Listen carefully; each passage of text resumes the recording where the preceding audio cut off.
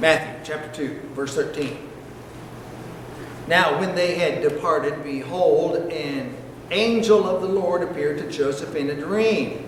The they there is the Magi. When the Magi had left, and we're going to return home. Rise, take the child and his mother and flee to Egypt and remain there until I tell you, for Herod is about to search for the child and destroy him. And he rose and took the child and his mother by night and departed to Egypt and remained there until the death of Herod. This was to fulfill what the Lord had spoken by the prophet, out of Egypt I called my son. Then Herod, when he saw that he had been tricked by the wise men, became furious. He sent and killed all the male children in Bethlehem and in all that region who were 2 years old or under, according to the time that he had ascertained from the wise men.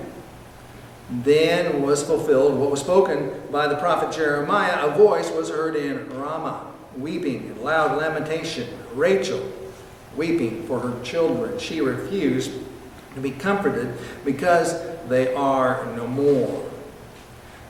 But when Herod died, behold, an angel of the Lord appeared in a dream to Joseph in Egypt, saying, Rise, take the child and his mother and go to the land of Israel, for those who sought the child's life are dead. And he rose and took the child and his mother and went to the land of Israel. But when he heard that Archelaus was reigning over Judea in place of his father Herod, he was afraid to go there, and being warned in a dream, he withdrew to the district of Galilee. And he went and lived in a city called Nazareth, so that what was spoken by the prophets might be fulfilled, that he would be called a Nazarene. So Holy Spirit, we come to your inspired word here. We look at it and we ask that you teach us and shape us and help us to understand some things and be reminded of some things that we may have already thought upon. But we pray that you take this hour and embolden us and strengthen us. Always asking this in your name, Jesus. Amen. So these Magi leave after having seen Joseph and Mary and the baby. And then Joseph is warned in a dream, take the child and flee to Egypt. And we see that this repeatedly mentioned here in this passage about prophecy being fulfilled. All through the Christmas story, we are told that certain events are there to fulfill prophecy. So we know that much is given. But here is Mary and Joseph. They have this baby, all that they've experienced.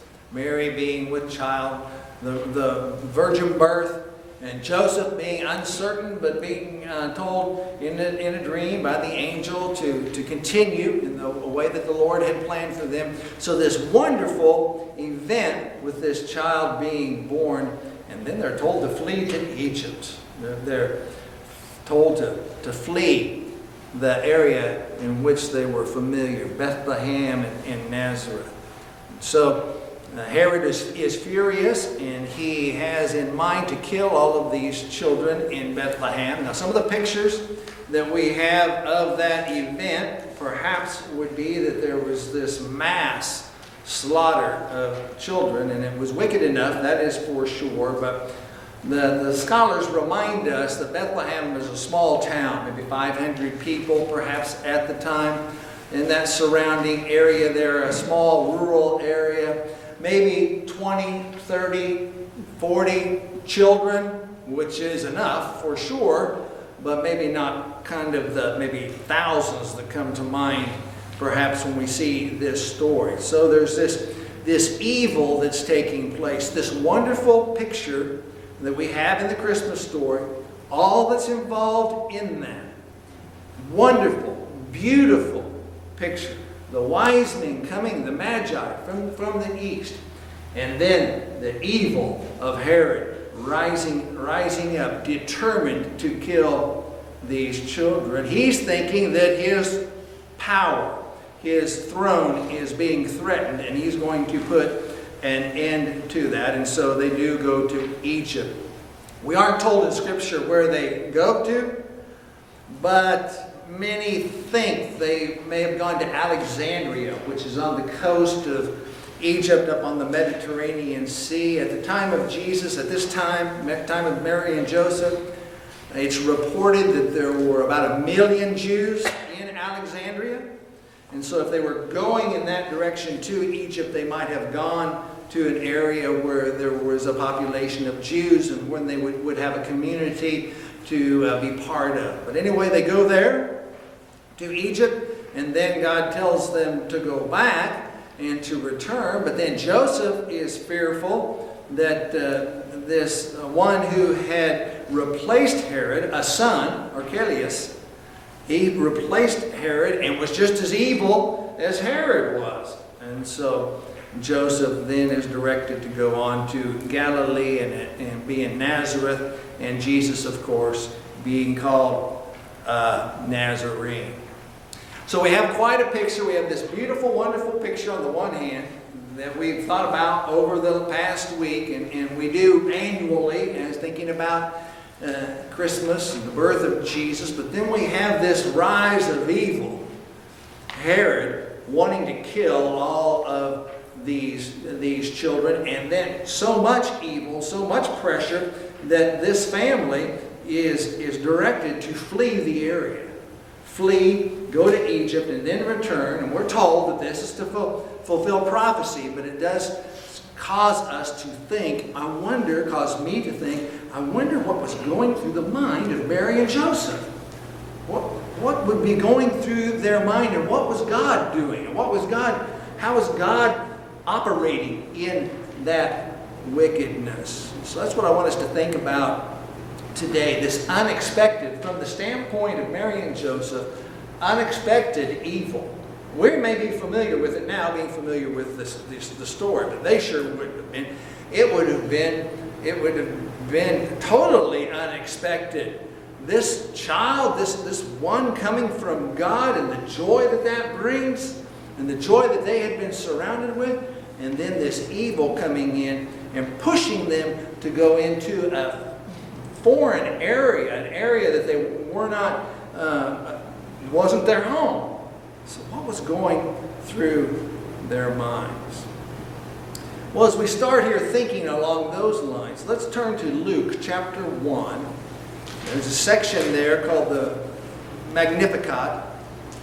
In Luke chapter 1, verse 46 through 56. This is a song of Mary. And I think we can understand, we can think there, we can grasp hold of what Mary's thinking through this song of praise that she offers. So in Luke chapter 1, verse 46, this is after she had visited Elizabeth prior to the birth of Jesus. Verse 46, and Mary said, "My soul magnifies the Lord." Now as we read this, as we look through this passage, think of it in terms of Mary's view, her mindset concerning God. Well, we can say on one hand, of course, Mary worshipped God, or we can think that. But let's look a little more specifically what Mary's thinking with regard to God. Verse 46, and Mary said, "My soul magnifies the Lord, and my spirit rejoices in God, my Savior. For he has looked on the humble estate of his servant, and for behold, from now on all generations will call me blessed. For he who is mighty has done great things for me, and holy is his name. And his mercy is for those who fear him. From generation to generation he has shown strength with his arm. He has scattered the proud in the thoughts of their hearts. He has brought down the mighty from their thrones and exalted those of humble estate. He has filled the hungry with good things, and the rich he has sent away empty. He has helped his servant Israel in remembrance of his mercy, as he spoke to our fathers, to Abraham, and to his offspring forever." And Mary remained with her, meaning Elizabeth, about 3 months and returned to her home. Well, this passage helps us to see what's in Mary's mind. Of course, she carries the child, delivers the child, but now they're fleeing to Egypt. But what is the mindset of this young woman? And that mindset very likely would have been shared, adopted by Joseph. They were together. They had been committed to one another to go through this very unusual, one-of-a-kind experience. We see Mary saying, "My soul magnifies the Lord. My spirit rejoices." Where does her spirit rejoice? It rejoices not in her circumstances, in God.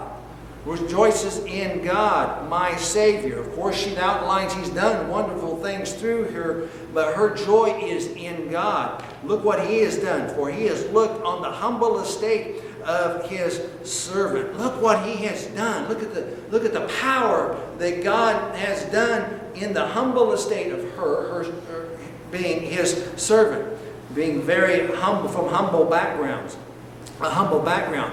"For behold, from now on, all generations will call me blessed. For He who is mighty." What does she think about God? He is mighty. She's looking there in generations to come, for behold, from now on, all generations. She's looking out to the future. What will the future look like? All the generations will call her blessed, bringing her great joy in her heart. "He who is mighty, He who is strong, has done great things for me." She's remembering what a great thing He has done, God has done for her.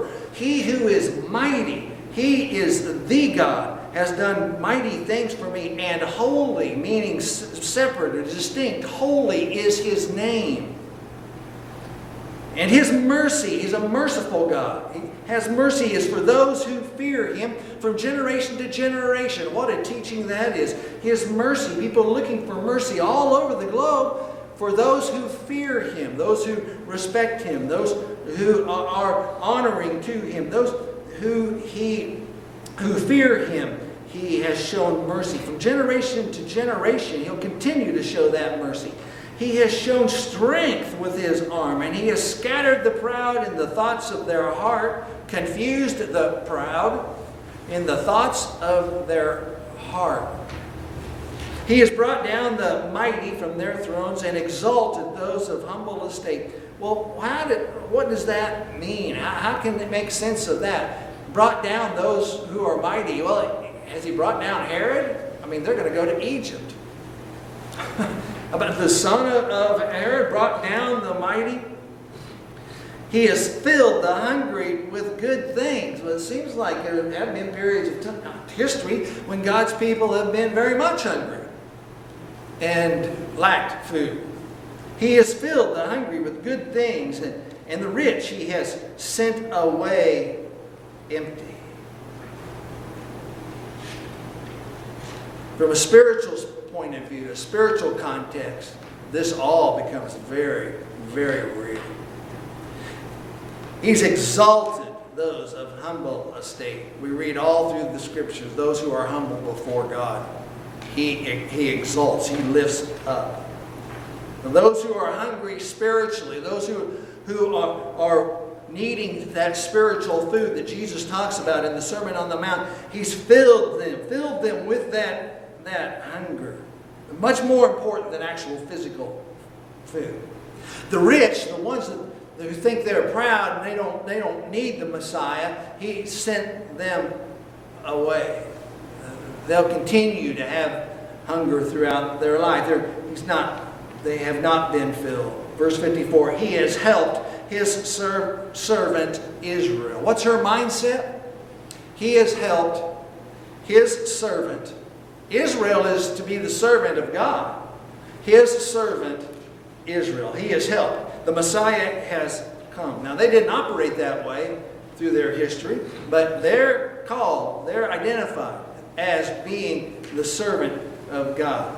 In remembrance of His mercy, He has done that. He has spoke to our fathers, to Abraham, and to his offspring forever.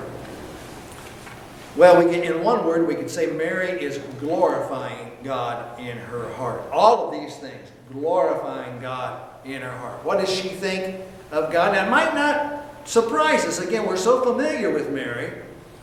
And our pictures of her, whatever they might be, from culture, from Scripture, from church, whatever that might be. But taking a look here at her mindset on what God is doing in this very difficult moment. Remember, she has not had the child yet. She's an outcast for sure. In this culture, people looking down upon her, wondering, you're not wed yet and you're pregnant. What?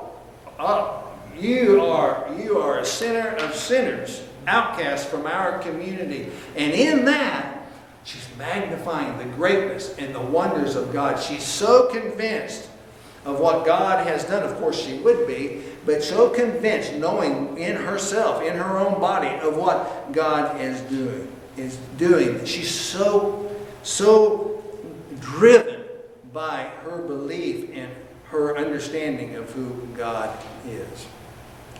So why think about that in the context of Herod? This is Mary's mindset. This would be Joseph's mindset, although it's not laid out for us like it is for Mary. But they're together. They're one flesh union. And they're going to go to Egypt. They haven't cast away their thought of God. God is a mighty God, a merciful God, a powerful God. Their spirit rejoices in what God has done in their life and is doing through them for their nation. They're rejoicing, even though they're fleeing evil, the evil of Herod. So, as we think, as the title of the message today, An Unexpected Path, this would be unexpected to them, the unexpected to anyone, I suppose, having this miraculous work taking place in your life and then having to flee to another country. It's good for us to just remind ourselves, let Scripture remind us some things about God and how God is operating. We want to apply these to our own life ultimately as well too. What Scripture tells us, what we learn from the Bible, is that God has a mission, and His mission is that His name would be supremely cherished among the nations. His name, and when we use the word name, that's all of God, who God is. The name, this name, Yahweh, the God of Israel, not the God of that people over there or that people over there. This particular God, that His name would be supremely cherished among the nations.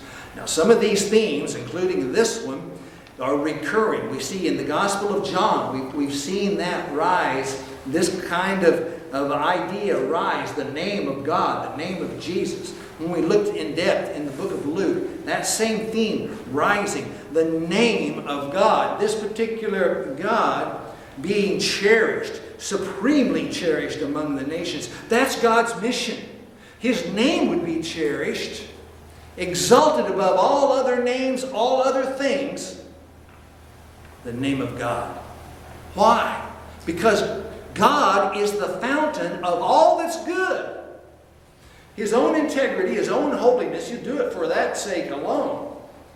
But also for His people, God is the fountain of everything that is truly, truly good.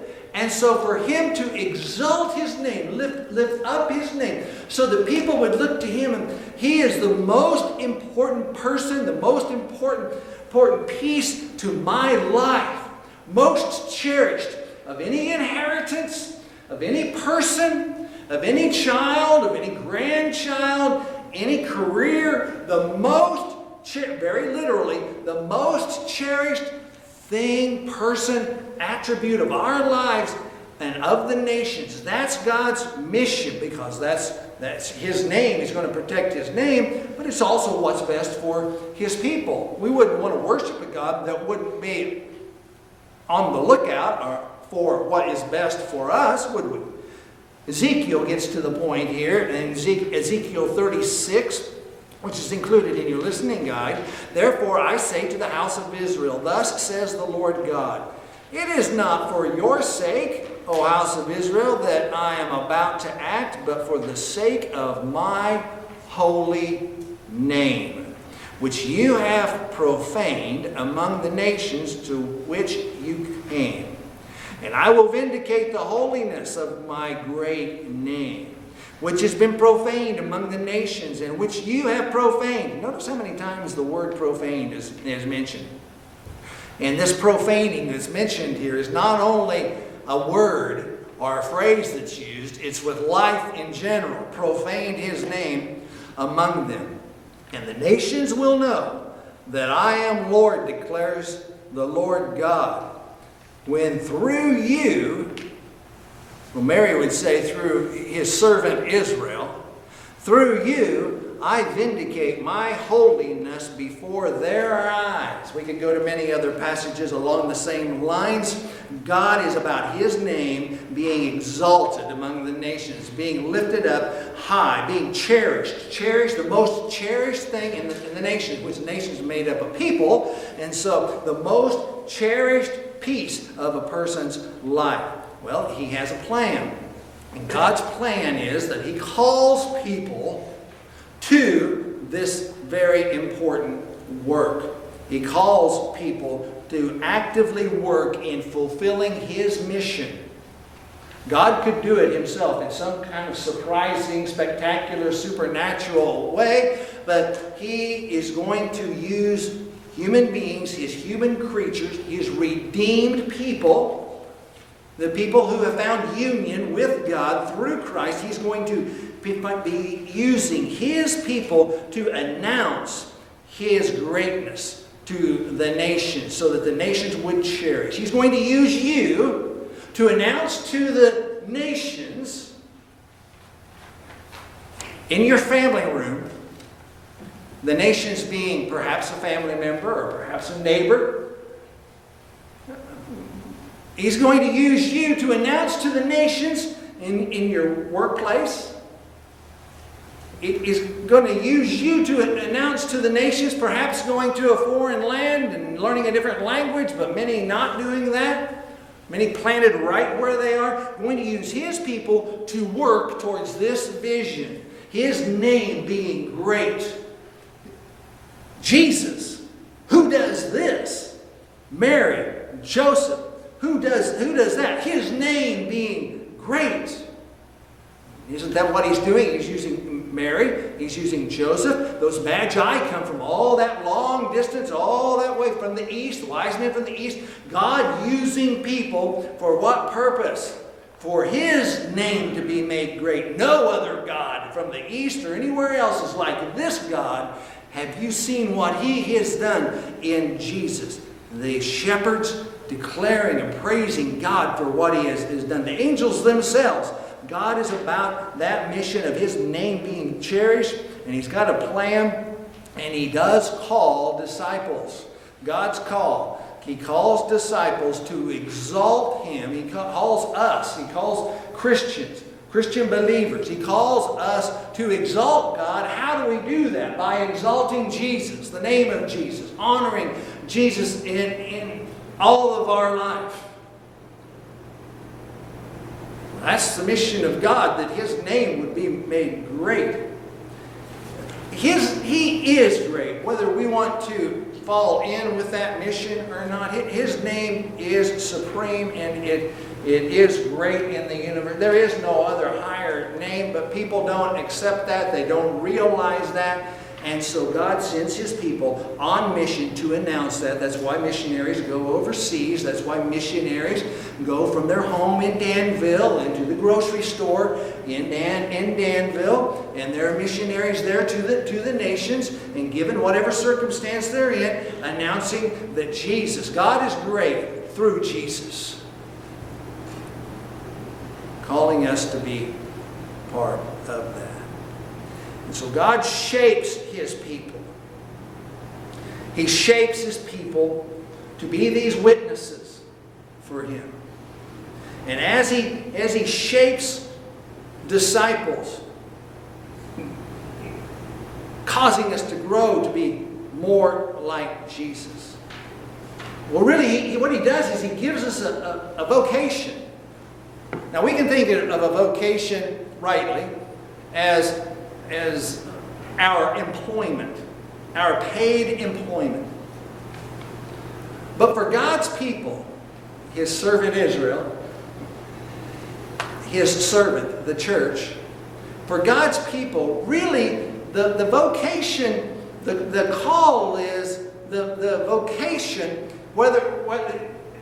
whatever walk of life we might be in a very limited number of people vocationally, paid vocationally in churches or that way, but people, His people moving and working through the world, whatever avenue of life that they're in, the vocation, their calling, their primary task is to exalt God through Jesus. So He shapes us, moves in us, the Spirit being in us, so that becomes a reality that we taste it. And so God's people want to be near God. God's people want to know God. Know God as much as they know themselves. Know God as much as they know a family member, more so. They are shaped, God shapes us in such a way that we want to hear from God. You can remember, can't you, not wanting to hear from God? I can remember that about my own life. Not being interested, not caring. He shapes us so we want to hear from God. He shapes us so that we want to talk with God, that we want to share our heart with God. He shapes us. He shapes His people who are about this work. That shapes them to want to worship God with their life, devote their lives to God. He shapes them so they want to do that. He shapes His people so they are captivated with His mission. All-consuming. That's their vocation. That's what they live for. And you can kind of see that in Mary and Joseph. That's what they live for. My soul magnifies the Lord wherever they go. Egypt, Galilee, got Herod on the picture, then Herod's son, and then the ridicule that they would come their way. But they're all about this living for God and cherishing God and locking into and living for that vision, announcing whether they knew it or articulating it the way we're thinking about it now. But we want to magnify God. We want people to know this is the great God of the universe working in our lives. God shaping us so that we would want to know Him, that we would be captivated with His vision. Matthew puts it like this in Matthew chapter 5, verses 13 to 16. You are the salt of the earth, but if salt has lost its taste, how shall its saltiness be restored? It's no longer good for anything except to be thrown out and trampled under people's feet. Salt of the earth. Verse 14, you are the light of the world. A city set on a hill cannot be hidden. Nor do people light a lamp and put it under a basket, but on a stand, and it gives light to all in the house. In the same way, let your light shine before others, so that they may see your good works and give you great praise in your life. No. It doesn't say that. So they would see your good works and give glory to your Father who is in heaven. That's His mission, that people would give glory. I want that God. I want that God, Yahweh, the God of Israel, the true God of Israel. I want Jesus to be, I want Him in my life, so that the nations would see that and they would cherish that. They would eat it. So, that's the mindset of God. That's God's mission. That's God's vision for the world. Well, now evil comes into the life of Mary and Joseph in the person of Herod. So what can we draw out from them for our life? You'd have to say with Mary and Joseph, and then the others that we see, the prophets, the apostles, in the face of evil, God's people, because He shapes us, He helps us grow to be more like Jesus, who has the mission of God is all-consuming for Jesus. And God is not the business of shaping us into the likeness of Jesus. They're determined. They are determined to serve God. They're committed. They have a determined commitment to what will bring the greatest satisfaction and the greatest contentment to their life. That's what we see in the apostles. That's what we see in John. That's what we see in Luke. We see in James, Isaiah, Jeremiah, Moses. Determined commitment. Committed to bring to that which brings the greatest satisfaction and contentment to life. What would bring you the greatest satisfaction in your life? I can tell you what would bring the greatest satisfaction. If you're a believer in Jesus Christ, I can tell you what would bring the greatest satisfaction. A lot of things might bring satisfaction. The greatest is that somebody that you communicate with comes to understand God works in them. God changes them so that they themselves exalt Jesus. God using your life so that they would be exalting Jesus. They would be cherishing God. There's nothing in this world that they would do to dishonor God. Nothing in this world that they would do to dishonor Jesus. That would bring you the greatest satisfaction in your life. Same for me. The greatest satisfaction, the greatest contentment of your life would be that someone that you communicated with verbally or maybe through your life or through some writing, they would see the mission of God that He is to be cherished, and they in fact do cherish Him as the most supreme treasure of their life. Not the property, not all the personal belongings, not what I'm going to inherit, none of these other things. Jesus, God being the most cherished, bringing the most contentment, the most satisfaction. You can just see Mary and Joseph being determined to commit themselves to this. So, if you're facing evil, what's the pathway? An unexpected path. Maybe evil comes into your life in some way, my life, our life. What's one piece to that for survival? You can't win the kind of evil like Herod's got. No matter what we might think, the strength that we would have in ourselves and our numbers, that kind of evil ain't going to win in the flesh. How do you survive it? How do you live through it? Commitment to what brings you the most contentment, the most satisfaction in your life, which is showing people, communicating to people the greatness, the wonders of God.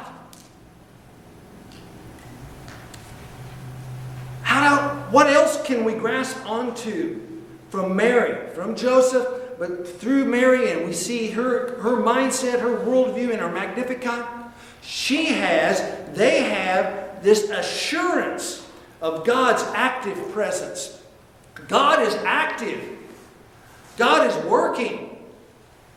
A lot of people, even in today, they think, if their life ended, well, God wasn't working. A lot of Christian martyrs, does the word martyr ring any bells to anyone? A lot of Christians, committed Christians, life on this earth has ended. Physical life has ended. That doesn't mean God wasn't present. God very much present in the life of the Apostle Paul, the rest of the apostles. But Mary and Joseph, they have a deep assurance of God's presence and of God's guidance. God's going to guide. we know that God is active in the world. That's a lot different than people, well, where was God in that situation? He just abandoned the situation and abandoned his people. That's not what they're thinking on their way to Egypt. God is with them. God is communicating to them. But that was Mary and Joseph, and there's angels in it. I'm not like them. The reason they're here is to teach us something, that God is active. God's present in the world, and he's willing to guide us. Now, that guidance that God's willing to give is dependent in part on our obedience, our willingness to obey. If God actually guides us to go in a certain direction and then we disobey it, then we're likely to say, well, where was God in that situation? He just didn't show up. No, he showed up. It's just that you were not willing, and your stubbornness not to go in the direction, our stubbornness, my stubbornness, been there myself, not to go the direction where God is guiding. This commitment to what is the greatest, to God's mission, commitment, and a willingness to obey when he actually does reveal his guidance. A lot of times we're not committed to God's mission. Kind of indifferent to it. Well, it seems like God's not present. Yeah, it does seem like that, doesn't it? Because you aren't locked in to his mission and what he's doing. And so there's no way, it's just not conceivable to think that Mary or Joseph would think that God is not present in their situation. Or that God would not guide them. Because God has done so much, why wouldn't he guide? He's done so much for you.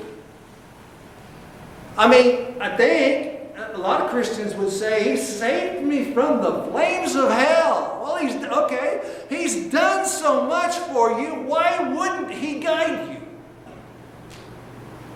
They're tuned into that. In the face of uncertainty, with the evil of Herod, they know that God is present. That God is there. God is working. God is willing to guide and help and protect.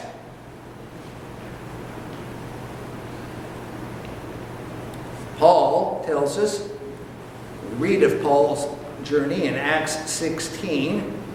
The Spirit of God didn't let them go into a certain area, Bithynia. God moving in the apostles' life. And throughout the Scriptures we see that God is active, God is moving, God is willing to guide and care for and protect our souls.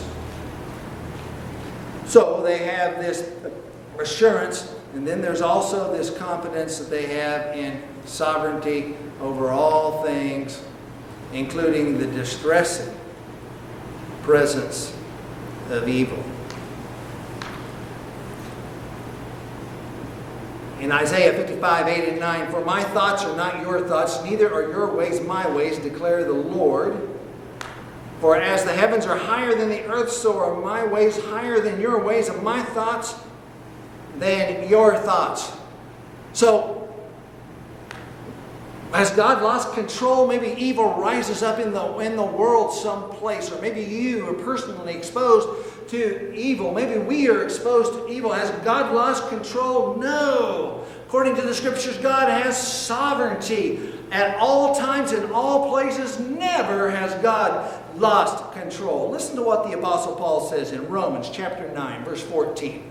What shall we say then? Is there injustice on God's part? By no means.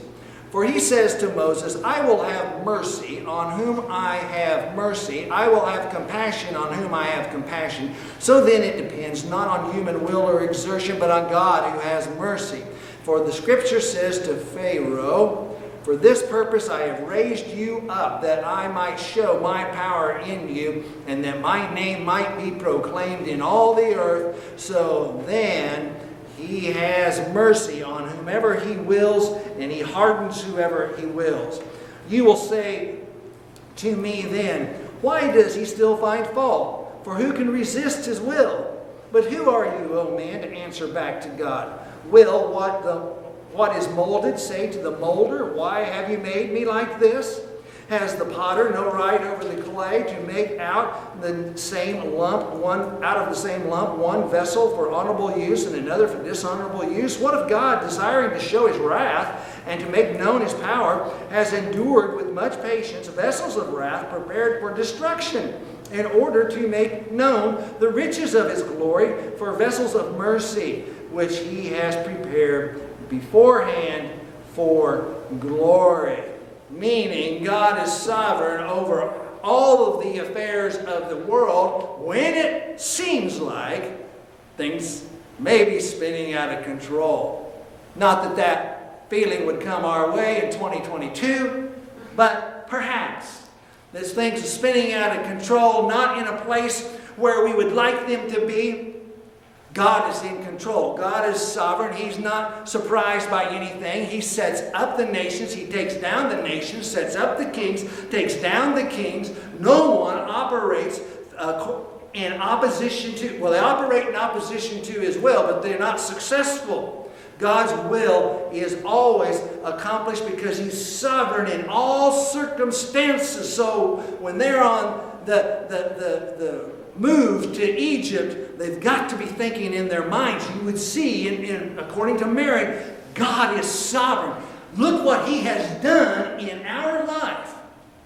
Always remember, do this in remembrance of me. Always remembering what God has done in our lives. That God's done something powerful. Look how he's moved in your life, in your family's life, and moving in this direction, and it seems like the whole world is falling apart because, gosh, they've surely heard about all those children back in Bethlehem, but God is sovereign. Don't understand it. God is sovereign, and he's in control, and he's got his purposes in all of that. Surely brought a lot of heartache to the parents in Bethlehem and the slaughter of those children. Don't understand how God would do that, but it's not up to me to understand it.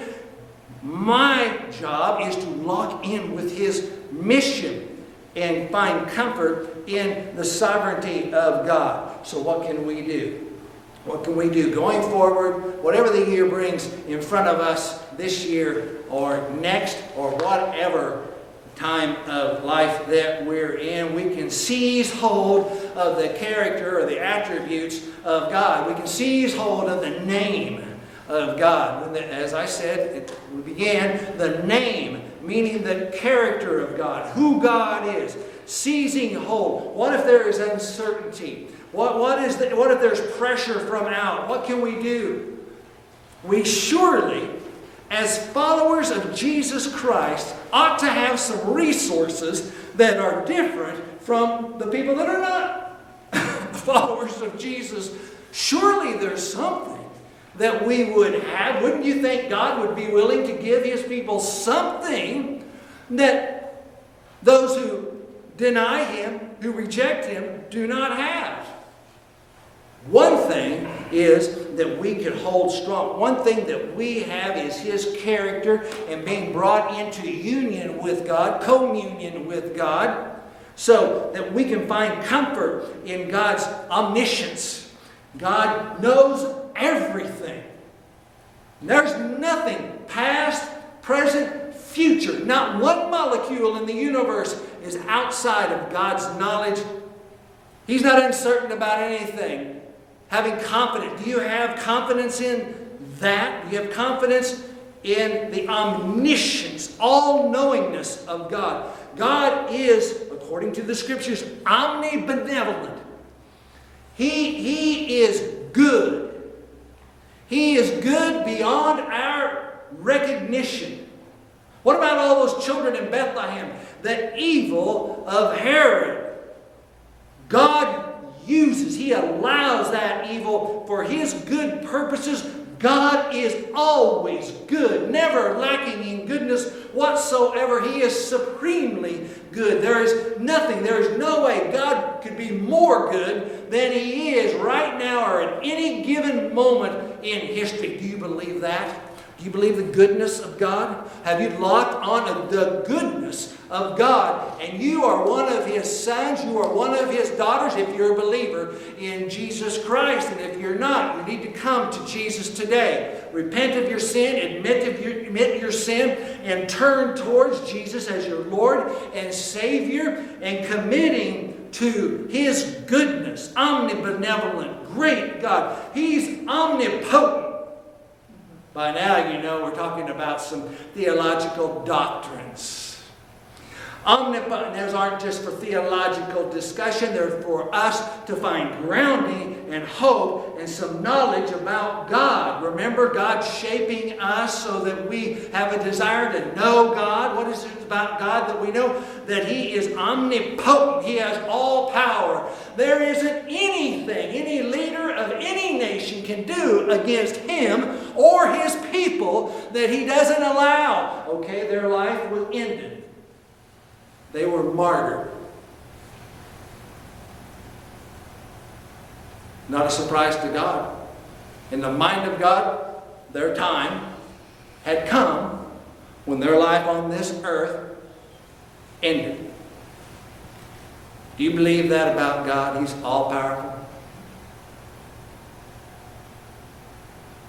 Or maybe it's the UN. It's all-powerful. Maybe it's the World Economic Forum that's all powerful. Maybe there's something out there that you can think of that's all powerful.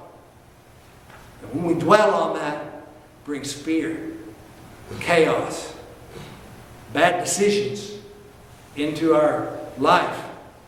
God's all powerful. Nothing operates. That's why you want to be one with Him. Nothing operates apart from God, and God's people are secure in God through Jesus Christ. Omnipresent. You believe that? He's everywhere. In your home, in your life, in this building, everywhere. God is Spirit. There is nowhere, there are no councils where God is not present. God has ultimate compassion for His people. Do you believe that? Ultimate compassion. God is capable and He's willing to care for His people. That doesn't mean we understand God. We read earlier, our thoughts are not His thoughts. His thoughts are higher than our thoughts. A lot of questions. But God cares about His mission being fulfilled in you, in us. God is passionate about you finding the most satisfaction in your life, the most contentment in your life. That's why He is so earnest about His name through you being lifted up and exalted and praised to the nations. Can't construct that in a human devised construct. It rises up out of the hearts of His people so that in the warp and woof of life, we announce to the world, God is good. God is great. God's ways are beyond my understanding.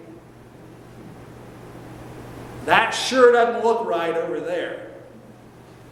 Way over there. In that other nation, what's going on, that sure doesn't look right.